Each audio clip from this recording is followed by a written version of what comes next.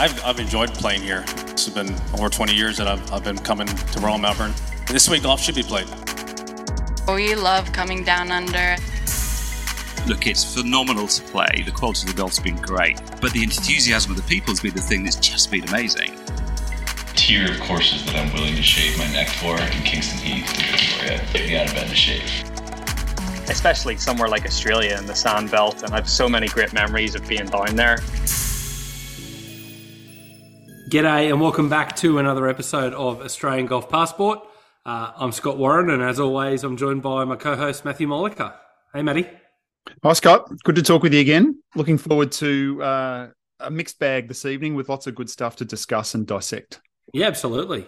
A bit of a wrap up of a few things we've been talking about here and there, and then a few other things that have happened recently in Aussie golf that we thought let's just dedicate an episode to clearing the agenda. So, off the top, I just wanted to thank a couple of listeners who had left some really nice complimentary reviews of the podcast through Apple Podcasts and Spotify. We haven't actively asked for those and gone out searching for them, but we do really appreciate them. And they probably allow other people to find our podcast and start listening.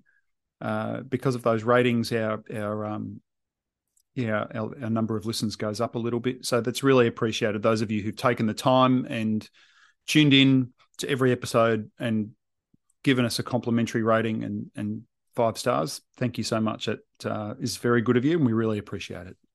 Yeah, indeed. And yeah, I mean, it does certainly benefit us. So yeah, if you're able to pop a rating on there or a quick review, we do greatly appreciate it.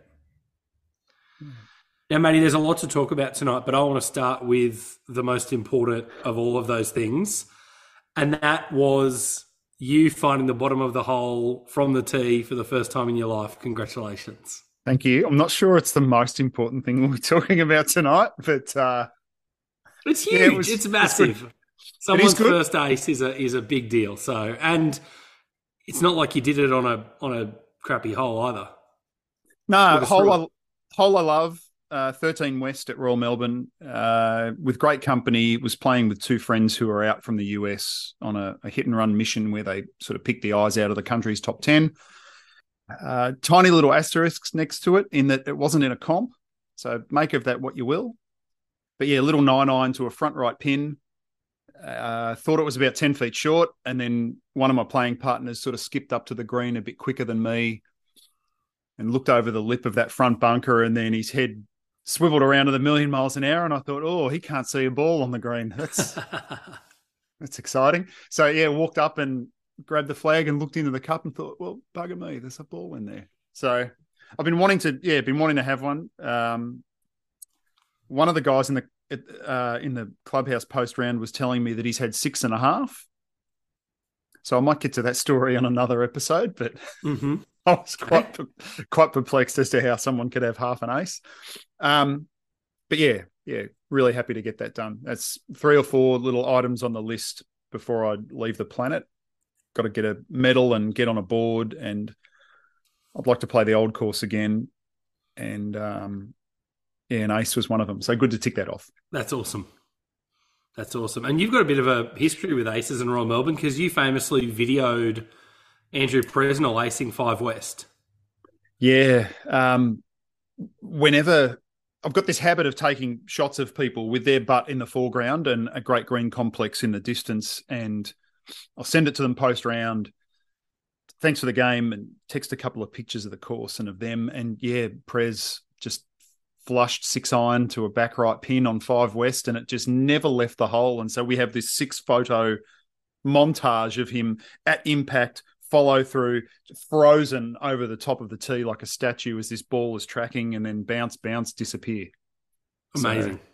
So it was great to get. Very cool. Now you've been outdoing yourself lately in terms of playing golf, because you like me can sometimes have a bit of a drought, but you parlayed an ace on 13 West at Royal Melbourne into a little recce to see the new short course at Kingston Heath. Yeah, so talk us through it. Is it good? It's really good. It's really good, and even if you just went there without knowing anything about the project and what used to sit on that site, I think you'd be blown away. But to think of it as farmland that was ploughed and home to asparagus and Brussels sprouts and was dead flat, and now with all these curves and you meander through big green complexes and bunkers.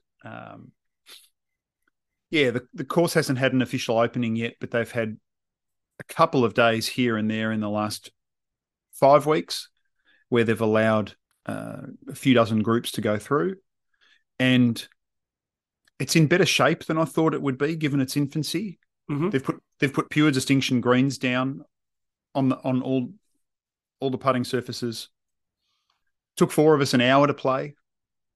How many holes? So nine par 3 holes. Yeah, okay. And great flexibility in terms of making holes short or long. There's a little warm-up green there. For those who sort of know the property, if you just look to your left when you're on the 12th tee, or if you're playing 19 and you just walk beyond that green and through the tree line, there's a little practice putting green there that's sort of integrated with the 9th hole's putting surface as well. First tee flows off that. And so you meander through to the right and then the left, and then there's a hole that plays across the block. There's one green complex that's eerily similar to 10 out on the big course at Kingston Heath, so you feel like you're getting a simulation of that. There's a hole with a little valley at the front that's very reminiscent of the short approach on 7 at Kingston Heath as well. Some exaggerated curves, so it feels like some of the greens have come off National Old. There's some great banks and backstops that you can use to advantage. Green complexes on some of the course are quite long, and so you could pin it right at the front or right at the back, or move the tee block right to the front or all the way back. And one visitor hole could play at 70 metres and the next it could play at 130. So there's great flexibility and variety there. I love that. I love what you describe about it replicating some of the shots from the main course. That's a really cool little feature that, it lets you actually practice, simulated practice of exactly what you're going to encounter out there. It's, And OCM obviously responsible for that project. Yeah, they were. And I remember Mike Cocking holding member information sessions and Mike talking amongst the membership prior to the vote that allowed that project to proceed. And he talked about visiting the short course at Pine Valley and how they replicate some approaches on their little course. And those are like complete copies. You wouldn't, if you were blindfolded and put over the golf ball, you couldn't know if you were on the main course or the short course. Those ones are uncanny. Wow. Yeah. Okay. But so cool that you guys have kind of gone the same route. And I remember Mike also speaking about his experiences on the little 9-holer at Moorfontein, which you've also seen. And I think some of the wild greens there have inspired him, and we've seen some of his work like that at Healesville, and there's a little bit of that out on the short course at Kingston Heath too. So great fun to play. Whether you went there and stuck around with a beer in 50 minutes, whether you played the big course in the morning and had lunch and went out onto the short course in the afternoon, whether it was late Sunday and you took your kids and said, look, I'm going to hit the full shots, you guys do the putting, you'll have a blast. Yeah. I feel like if I weren't the type of person that jumps out of the car as they're calling the group to the tee, if I was someone who turned up ahead of time to warm up, that would be the perfect pre-round warm-up. You're hitting some full swings with irons, you're practicing your chipping and your pitching and your bunker shots and your putting and all the stuff that, to me, that would beat a range session 10 times out of 10. Yeah, if you're playing monthly medal and your tee time's at 11:30 and you get to the short course first tee at 8:45, go around there once, have breakfast, have some putts, go back out and win this medal. Yeah, that sounds like a day. That's good. But I also think I'm about 15 years from turning up at 8:45 for an 11:30 tee time. So, one day down the line. But that was seeing the golf course, seeing the new short course was kind of the purpose of your visit to Kingston Heath and the highlight. But you also You also turned some heads in the clubhouse and on the golf course, I understand. I played alongside two very handsome roosters, Roger and Nick, and I at first thought some of the glances were directed at them, but I later realised no, these people are looking at what I'm wearing. Not necessarily looking at me, but they're probably looking at what I'm wearing.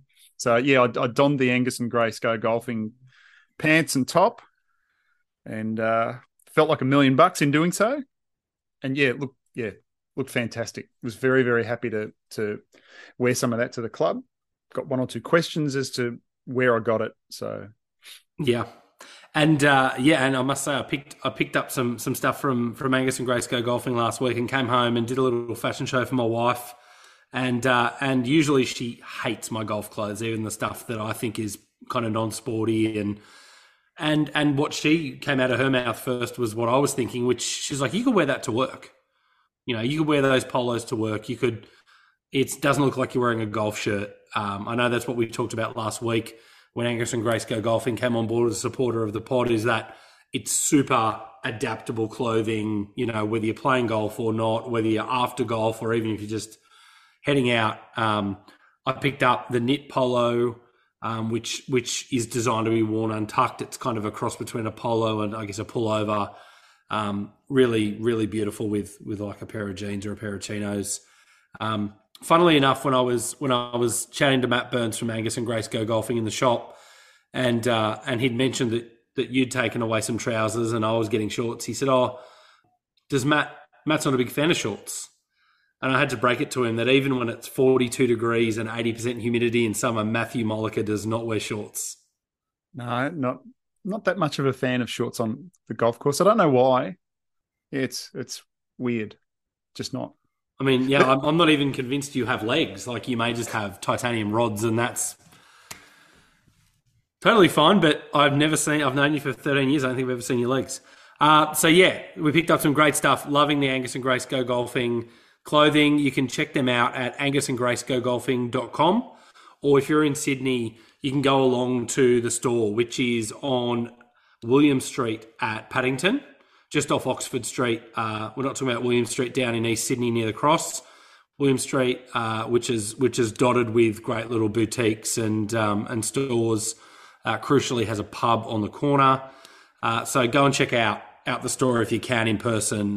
The range is extensive. You can try things on. You can check out some really great old golf gear, clubs, putters. There's some really cool golf art adorning the walls. So yeah, really recommend you check that out.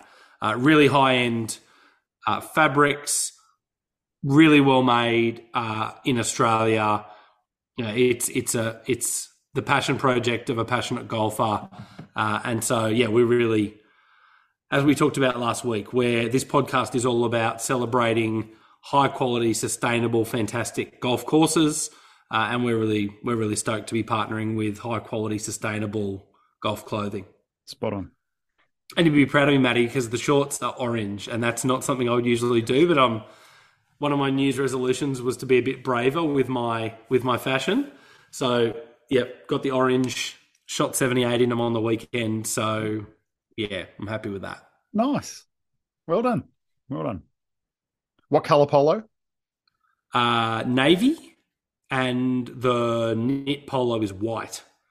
Nice. Which is probably going to preclude me from wearing it to any Italian restaurants because I'm not, I was raised in the country and educated at a public school, so my table manners aren't necessarily up to wearing white knit to dinner. But yeah, that'll look good together. Yeah, no, I'm getting more into that kind of stuff lately, so I'm excited to have a reason to explore it. Like it. That's good. Now, from one OCM piece of work to another, you noticed during the week that, and they're kind of sneaky OCM because they don't promote every single thing that they get. And then so for me, this was an example of they popped up some after photos, and I must admit I didn't know that they were working at Mount Lawley in Perth, but you checked out some of that work and pretty happy with that. Yeah, so they've done a greens restoration project at Mount Lawley, and the first part of that is open for play. I think it was 1, 7, 8, and 11 that they've worked on. putting surface and bunkers around the greens. It's always sort of felt like a bit of a Melbourne Sandbelt course just on the other side of the continent, and they've given it that sort of treatment. So from what I've seen, they've done some really nice work, and that's going to continue across other parts of the course in times to come. Nice land, nice soil, obviously in a great climate, some great vegetation off to the sides of the fairways there at Mount Lawley. So if they can unlock the potential of that place and really get it as good as it can be, that'll be a fantastic achievement for the Perth golfing scene. Terrific. As we've covered, I'm yet to make my first voyage west of Adelaide, but yeah, Mount Lawley's been one that certainly has looked. I think it was a recip of a former club I belonged to, and looking at pictures I remember a few years ago for whatever reason, whether it was that or something else, just thinking it looked kind of a bit of untapped potential, like good land, great soil. It's cool to see that, one by one those Perth courses are kind of doing the work to step up. Yeah. So this week was also a topic we've covered probably in 3 or 4 episodes to varying degrees, is the planned renovation of New South Wales Golf Club in Sydney. So last week was the first, I guess, presentation to members from Mackenzie and Ebert, who are the UK-based firm who've been selected to do the work after the club, and Tom Doak, Brian Schneider parted ways early last year, maybe April or May last year, I think it was. So Mackenzie and Ebert have made a couple of visits to come and see the golf course. I think probably encouragingly, given that they're based on the other side of the planet, they've both been out. They were both here to speak to members. Probably that hopefully speaks to a level of value that they're putting on this piece of work and delivering it the best they can. I think that's really heartening. The presentation to the members wasn't as such like, here's our plan for the course. It was, here's our initial reflections on what we think we would like to do, problem areas that might need fixing, etc. That said, like, there's probably some indications, I think, of what the members and what golfers can expect to see out of the work that they do. Just, I guess, from my perceptions of watching the presentation, I thought it was really, I mean, they have at Turnberry and a lot of the open rotor courses and Royal St. Ports over in the UK, they're really accomplished at the sandy waste areas that for a long time has been something that New South Wales Golf Club's been pursuing. You know, they built some themselves. There's been challenges with maintenance of those. Certainly Doak and Schneider had talked about the fact that they thought that was a solution to some problems here and there. There was a general approach taken by the club, which Doak and Schneider signed up to, and I know Mackenzie and Ebert mentioned that they're on board with as well, of essentially if a bunker is within 30 metres of the green, it's revetted, which the club went to revetted bunkers. And for those who don't know, so revetted bunkers are what you'd imagine when you watch the British Open with the lines of kind of turf sod on the face. They're great in high wind situations. The club used to lose a lot of sand out of bunkers. So went to the revetted bunkers probably 15, 20 years ago. So keep the revetted bunkers within 30 metres of the green. Everything else is sandy waste type area.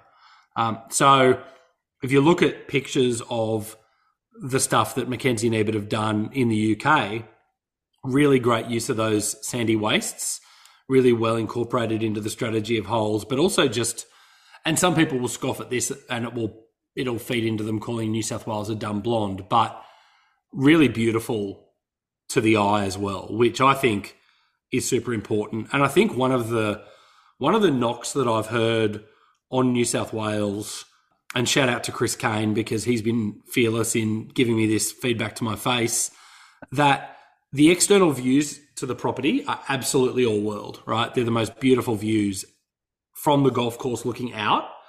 But he has said, and other people have said, and they're not wrong, that the internal views on the golf course are not what they should be or what they could be. One of the things that you notice when you take as many photos of New South as I do is that there's just a lot of green. There's a lot of grass, a lot of turfed area.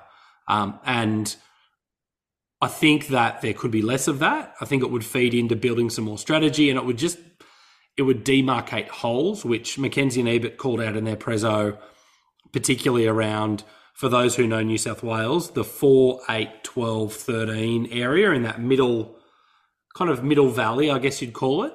There's the valley up closest to the clubhouse, over a dune into that middle valley, and then you've got kind of the oceanfront portion where you've got 5, 6, 7, 13, 14 sort of thing. That middle valley's a bit featureless, and with a lot of holes parallel, they sort of feed into each other with just these strips of couch rough separating them. The plan that Mackenzie and Ebert kind of detailed, and it's exactly as Doak and Schneider did. I'm sure it's exactly as any leading architecture firm would look at that piece of land and say, those holes need some visual separation, and I think that's going to be a really significant part of what they deliver. To the extent that when they were talking about the 6th hole, Matty, they were saying that it is a piece of land that in its raw form is the equal of 16 at Cypress Point, but you walk to the 16th tee at Cypress Point and what's built, like the golf hole, blows you away in concert with the setting. The 6 at New South Wales at the moment, the green and the bunkering is pretty low key, and it's really the setting that wows you. There's probably people who would accuse, style over substance or whatever, but I've always been of the view that you play golf with your eyes, and if there was a really striking green and bunkering in that location right on the cliff, I think that would be, that would elevate what's already one of the kind of top moments in Aussie golf. So, yeah, I was really, really encouraged by that aspect of what they had to talk about. In terms of things that maybe make you think, I'm really want to see what they propose in terms of detailed suggestions for the course, I guess I felt a little bit that in part, particularly around the greens, there was really the vibe to me that it was making tweaks only. We'll pretty much keep that as it is. And, this is a once in a lifetime, maybe once in a century opportunity to completely reimagine that golf course in terms of let's take everything and make it the best it possibly can be. There's some greens there they're good greens. Could there be a better green in that location? Perhaps. I really hope that maybe their language was being safe so as not to scare anyone, or I really hope that it is a case of, what's the best thing in every location, because this is going to be, hopefully, in our lifetime, the only opportunity to really find out how good that place can become. We've talked about how much unmet potential there is. I suspect that there's probably a fair bit of diplomacy to them initially speaking to members, starting to broach the topic of course changes. They've just got to go slowly initially, I imagine. I think diplomacy is a very good word. I think that the British approach is probably quite different to maybe the Aussie one or the American one, and maybe that's what's at play is, don't say too much too early. Maybe they've had some advice on how the memberships reacted previously to Prezos, but yeah, we will see. We will see. But summer of 24-25 is really firming up, and full credit to the board of the club and to the membership who's backed this in, just shutting the golf course for a summer, doing 18 holes all at once. And I think that's, notwithstanding members will be without somewhere to play for a summer, I think that's going to be incredible to just, put it to bed and then come back, the next morning, so to speak, and see what's there. I think that's going to be such a great way to do it. Having lived through a 9-year redesign of my previous club, I'll take the overnight all-in-one approach this time, I think. Yeah, after the Bonnie Doon episode where we talked about course changes that took years and years and multiple greenskeepers, multiple captains, multiple presidents. The number of listeners that sent us messages and said, "Oh my God, I never knew it was that long," or "Couldn't believe that it took that much effort." And So it was stretched out. Didn't feel like 9 years, but it just there is a point where you just get used to there being work. Sweet. So that work's scheduled for the summer of 24-25, from what you've said in yes, that's right. Yeah, times past. Okay. Yeah, so if you're coming to Australia that summer and you're not going to be playing New South Wales, and if it's non-negotiable for you to play in New South Wales, then you're not coming to Australia that summer. Yeah. All right. Good to know. But yeah, no, look, it's exciting. It's super exciting. The work just needs to get done, and yeah, fascinated to see in a few months when they come back to us with a plan, just exactly what it looks like. Now, to some unscheduled and unintended redesign work, Matty. Tom Doak and his crew have been at National Golf Club this week, making some changes to the last 3 holes of Gunnamatta. We've talked about that a few times on the pod, but the work has been done. So what's that look like when it's all run and done? Yeah, so we discussed the likelihood that 17 would remain unchanged despite it being at the heart of the concern with course safety. For those of you who've played Gunnamatta, walked around the property, you'll know what we're talking about. For those who haven't been there yet, we'll see if we can put up an overhead with some lines of play marking 1, 17 and 18, because they're really the 3 holes that have had some revision performed in the last 10 days. 17's fantastic drivable short 4 at a great spot on the property, at a great point in the round, and unfortunately that 18th tee is concealed from the view of those guys with driver in their hand on the 17th tee. A few people had been struck by incoming golf balls from what we can gather. And so Tom and Brian and Clyde Johnson were out here for, I think, the last 9 days, talking to the club and getting started with the earthworks to put a solution in place. They've basically moved the first green about 20, 25 metres left, much closer to the boundary fence. And in moving that green to the left, that's allowed the 18th tee to move further away from the direct line of play that 17 sees. So the safety of those guys teeing off on the final hole has been returned. There's no mandatory call-up. There's much more separation between 17 and 18. And yeah, most importantly, 17 remains unchanged. So that work's all been done in a week by the sounds of things. Clates was down there chatting with Brian Schneider. I think they played a game together. I think that Brian and Mike have already struck more than a few tee shots off that new 18th tee. And 18 will play as a par 5 for those who haven't seen the socials from the National or from Tom himself.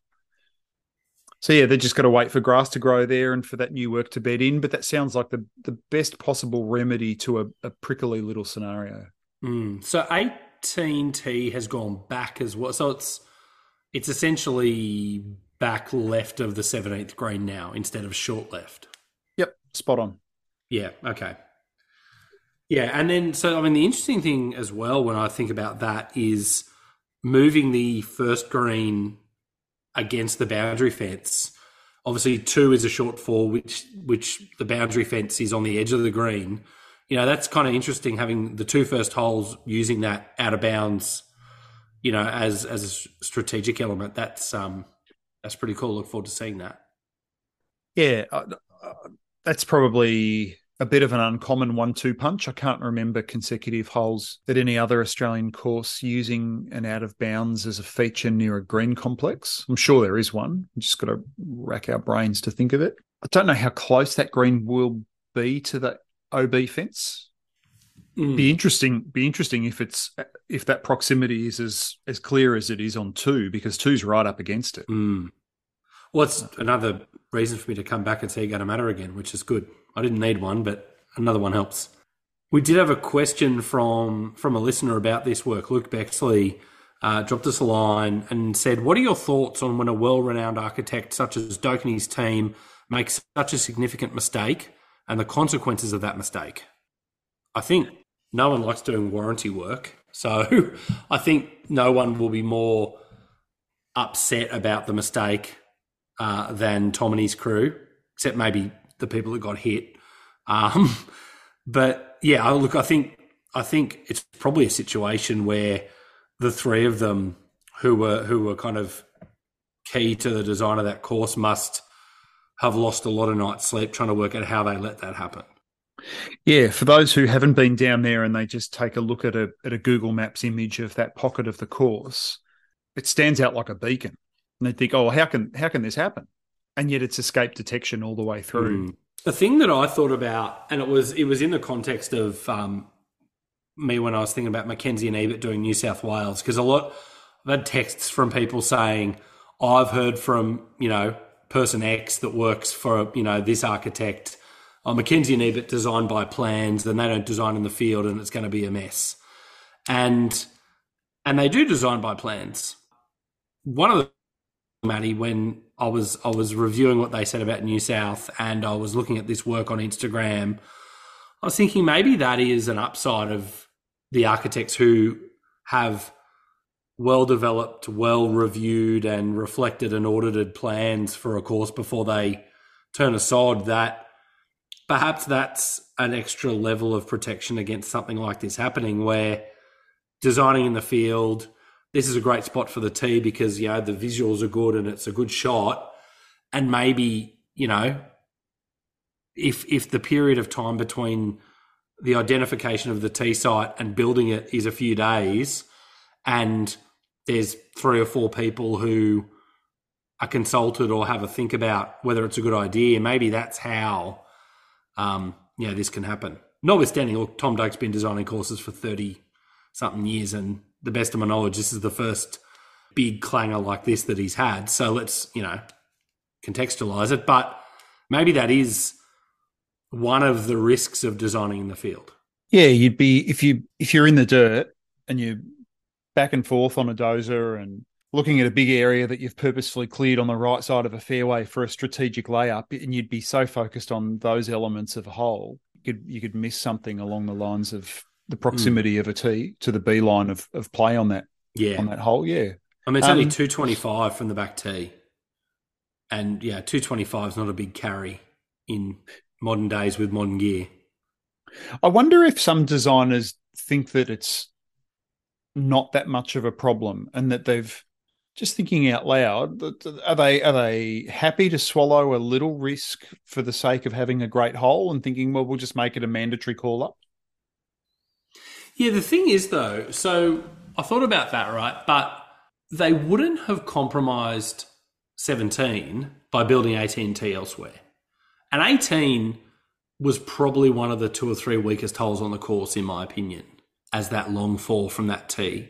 So it's not like moving 18T where they have, or even if they moved it up 40 yards and it was a shorter hole.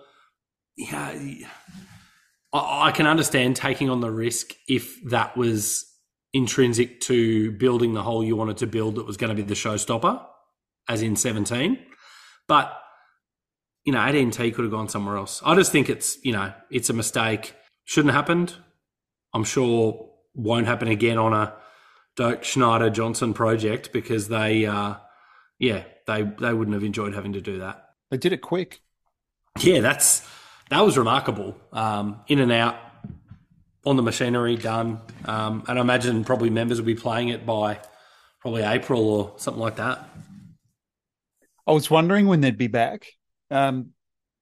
It's turned cool down here. We had a week of summer in the week just gone, and now we've got low 20s for the foreseeable future.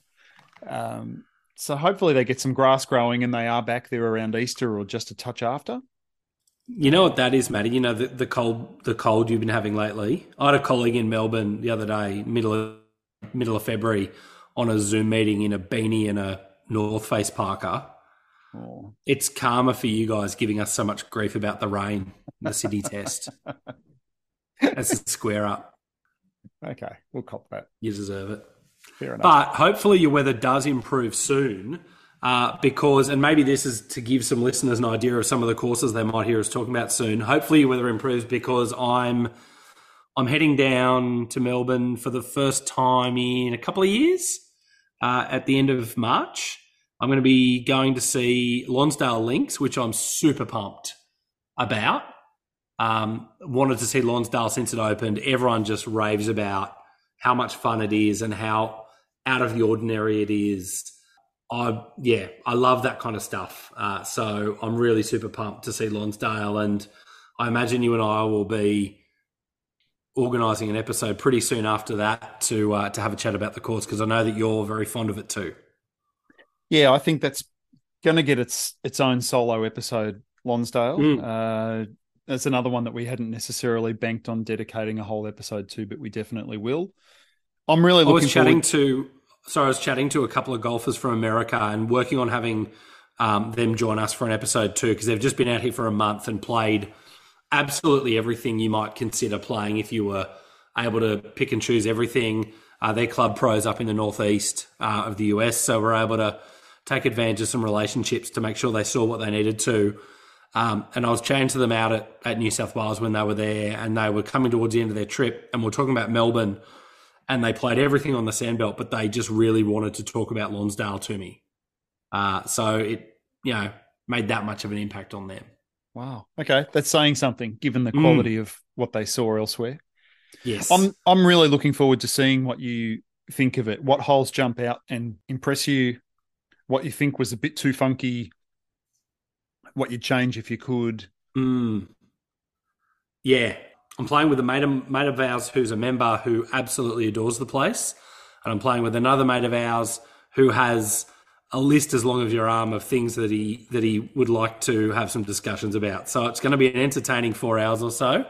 I'm just seeing something new and something that you can't in advance just anticipate exactly what it's going to be like is going to be great. So Lonsdale coming up, and then also on that trip, I'm gonna get myself back up to speed with Royal Melbourne East, which we've talked about previously is in need of its own episode. It's very much an overlooked course in Aussie golf, so I'm pumped to get down, see those two places, and then get on and chat with you about them too. Yeah, East is one that I'm really looking forward to dedicating some time to. So just a great collection of holes. That'll be really is later in the year. Prior to your trip down to Melbourne, you have a Tassie trip planned. Correct, yeah. So I'm down in Hobart this weekend for a really good mate of mine from up here in Sydney, relocated to Hobart a few years ago, and he's turning 40. So getting down there for his 40th, and it's going to be fantastic. I'm going out to Ratho to play the course there and stay overnight, a bit of a pre-40th trip for a little smaller group. I'm seeing Tasmania Golf Club and Royal Hobart, which will be sensational. I've got, at this point, so I'm down there Thursday to Sunday. I've got Sunday clear at this point. Now, I've got his 40th at a bar in Hobart on Saturday night. So everything is pending my head on Sunday morning. But I'm thinking about driving to Barney. I don't fly out till 8:30 that night from Hobart. I looked at changing my flight to Launceston. Too expensive. So I've basically got from when I wake up on Sunday until, say, I've got to be at Hobart Airport at 7:30 on Sunday night. I'm tempted to drive to Barney and just play one round somewhere. I haven't been there in 5 years. I'm stinging for the place, but I'm worried that that's like a bridge too far in terms of mania. Thoughts? I don't think it is, but I'm not exactly the best guy to ask. So it's a 3 hour round. It's 3 hours up there from Google. Hobart. Tells me 3.5, but from my experience, if Google says 3.5, I can probably do it in like 2 3/4 or 3. Okay.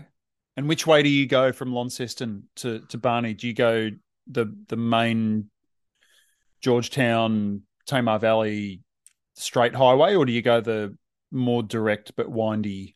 I've gone both ways in the past. The Google map has me going Georgetown up the highway. Okay. So it's like if you leave it, and this is insane, but like when I was living in London, a friend of mine caught the train to Prestwick, which is near Glasgow, played 32 holes and caught the train back all in one day. So it's not the stupidest thing anyone's ever done, but it's like is it dumb to do 7 hours of driving to play one round of golf in a day at a course you've played 10 times already? I don't know. What else would you do? What else would you do that day? So the possibility is you walk around the beach at 7 Mile Beach and have a little look there. Possibly, yeah. And this is the thing. I've already played Tassie and Royal Hobart, so maybe I'll play one of them again. But I will have just played them.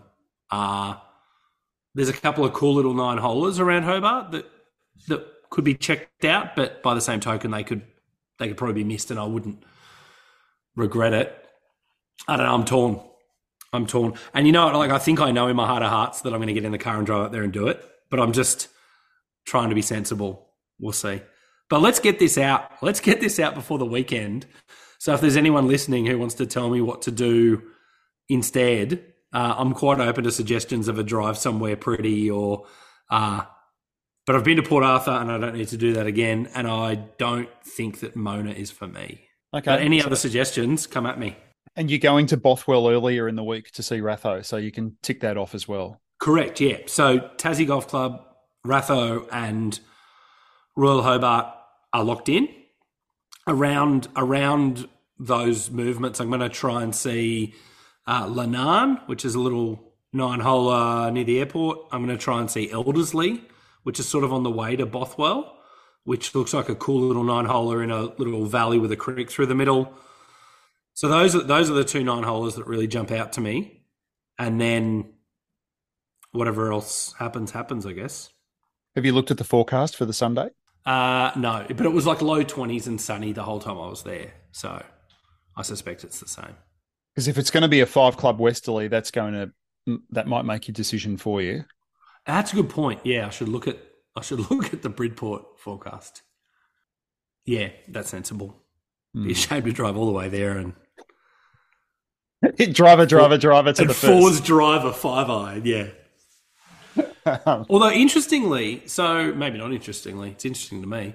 I've been, and I think I did when we did our Barney episode, really cheerleading Lost Farm over Barnbougle Dunes the last few years, and I've made comments like that in the Australian, in the Golf Australia magazine rankings that we do with the comments. You know, I've told people left, right, and centre, Lost Farm, don't sleep on it. I reckon it's better than Dunes.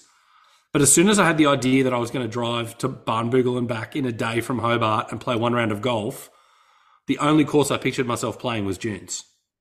And which holes came into your mind straight away when you had that thought? Like all of them, but 3 through 7. Yeah, I knew that was the answer. That's 3 through 7. It does it to everyone. It does it to everyone. Mm-hmm. You just think of standing on that third tee and playing that stretch. And people say you can't replicate the first time around. But for me, I think you can't beat walking onto the third tee and knowing what the next hour of your life's going to be like playing those holes. The drive up. Like if you're, say you've given it a responsible nudge on Saturday night and you're in the car and you've been in the car for 2 hours and you're heading past Beaconsfield Mine and you've still got a while to go to get to Barney. The anticipation when you're on that last little bit of the drive, like you'll be thinking, I'm going to hit this tee shot. Oh, I've got that approach. Oh, I wonder if I'll be able to get onto the front edge of 4. Like that. Yeah. Yeah, you're a bad influence because I'm just, I think I know what my mates at the 40th going to be like, why are you drinking water? It's like, I've got a big drive in the morning. I've got to leave at 5 a.m. because that way maybe I can play both courses. It's 9:10, Scott. Why are you leaving? Look, happy 40th, mate. I've got to get some sleep. Rightio. So anyhow, apart from the self-indulgent, just chat about travel. Yeah, the purpose of that is look forward to episodes on Lonsdale, on Royal Melbourne East. Hobart will probably chop up into, the whole thing in one big episode. So have a look at all those courses. I'm really pumped to see Tasmania and Hobart, Royal Hobart as well. So probably an episode coming to you on that. And Ratho, super pumped on Ratho. I've heard a lot of really good things and it'd be good fun. But that'll be really good. you'll enjoy Ratho. Totally different speed, and there's a little stretch out the back where you'll be playing between big bales of hay, and it's very, very distinctly agricultural. And then other more recently constructed holes to round out that facility where it really feels quite modern, and that someone with some architectural pedigree has designed and built those holes. So a bit of a contrast, but yeah, great fun. Great fun. Yeah, I remember I went there 10 years ago, literally this month, 10 years ago, and picked up my first set of hickories from Ross Baker, who was living in Bothwell, not far from Ratho at that time. He'd refurbished these clubs over the summer, and I took them out of the box and went to Ratho, and not a soul there, had no idea where I was going, and just started to potter around and hit shots. Just went to an area near a homestead that I thought was a tee. Had a blast. Yeah. Awesome. Do you recommend? I've shout out Justin Ryan. I now very fortunately have a lovely set of hickories. Should I be taking them? No, I reckon you can play Ratho with modern stuff too. Okay, sweet. Very good. Save an airline snapping them for me. Yeah. Beautiful. All right, let's close it out, Matty, with a couple of questions from listeners that we got. And the first one is for you as our resident Melbourne expert.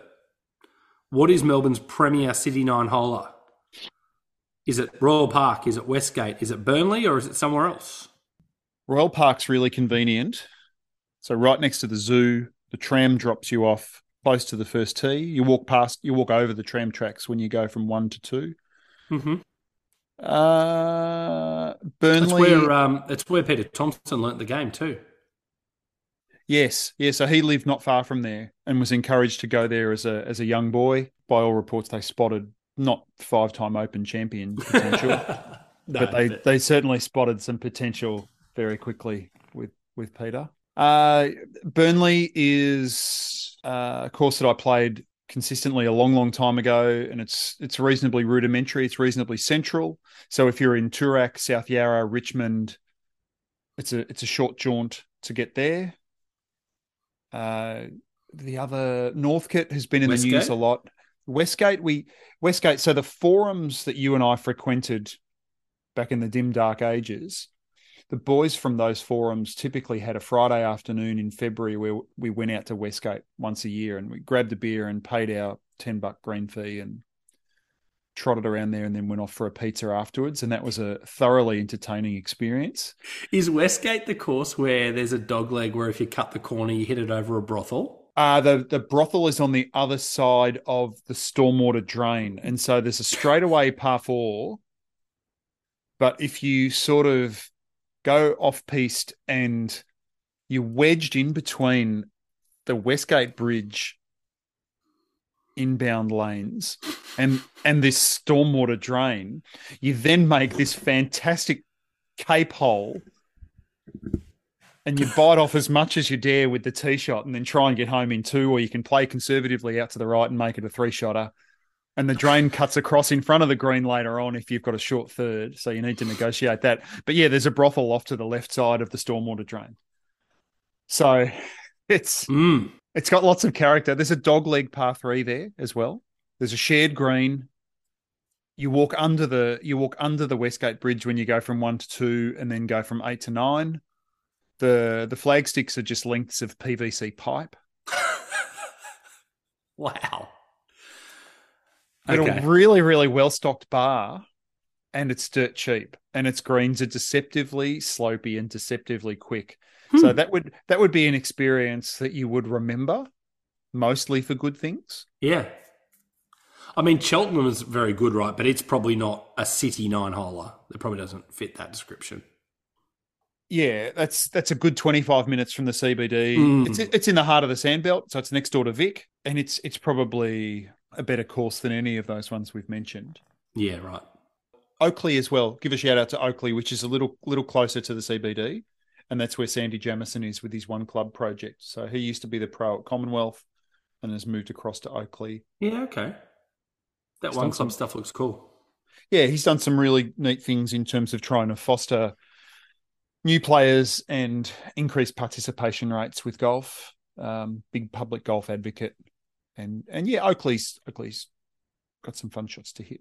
So yeah, sweet. Another question was: is there a location or even an existing course that could reproduce something like Port Fairy? Moderate cost golf for both members and guests with a course of similar standing. I think the course would have to already exist because just the reality of developing golf in this day and age is that the cost of building the course requires you to charge a green fee that is much more than Port Fairy's charging. So I think that's probably the barrier to something being built now that did that. I think somewhere in the realm of your green fee is like $10 per million that it costs to develop the project. So you'd have to develop an entire project for $5 million to charge 50, which is just not realistic with land costs and development costs, water, sewage, building a clubhouse, even if the golf course was bare bones. So I think probably not anything new, Matty, but I mean, racking my brains trying to think, is there an untapped potential course that could have some changes made to make it like Port Fairy? Not that I can think of. My first instinct was to say that Kennedy Bay could potentially do it if someone picked it up for a song. Mm-hmm. That's a good site. It's sandy soil and it's close to the coast, and you could do it sort of lo-fi, reasonably modest annual fee. Yeah, you raise good points about the barriers to that. It's just it's got to be a great course in a great setting, and it's got to have been there forever, and you've got to have some good people in charge of it to allow that to happen. Otherwise, the model changes and it becomes something distinctly different, doesn't it? Yeah, well, that's right. And I think that just underpins how special Port Fairy is. Like, this is not something that you could recapture somewhere else. It's just the perfect combination of the merits of the original course, you know, the land being such that you can make changes, you know, without, you know, you're digging in sand, you can move things around pretty quick and less expensively. And the fact that they haven't built an edifice of a clubhouse to try and, you know, attract a market that isn't there. Yeah. All right. That's us. I'm looking forward to the next few weeks. Yeah, some exciting trips ahead, some great rounds ahead. Really looking forward to getting your thoughts after you've gone to the Apple Isle. And I haven't seen you since we started doing this, so seeing you in Melbourne will be fantastic, and maybe we might record one of these face-to-face. Well, we talked about having a dinner here one night, so yeah, we may well open a bottle of wine and just get the microphones on. Yeah, nice. I like that. Good idea. Yeah, that might be Tassia. Yeah, nice one. All right. Thanks, Scott. Good, mate. Congrats again on the ace. Thank you. Safe travels.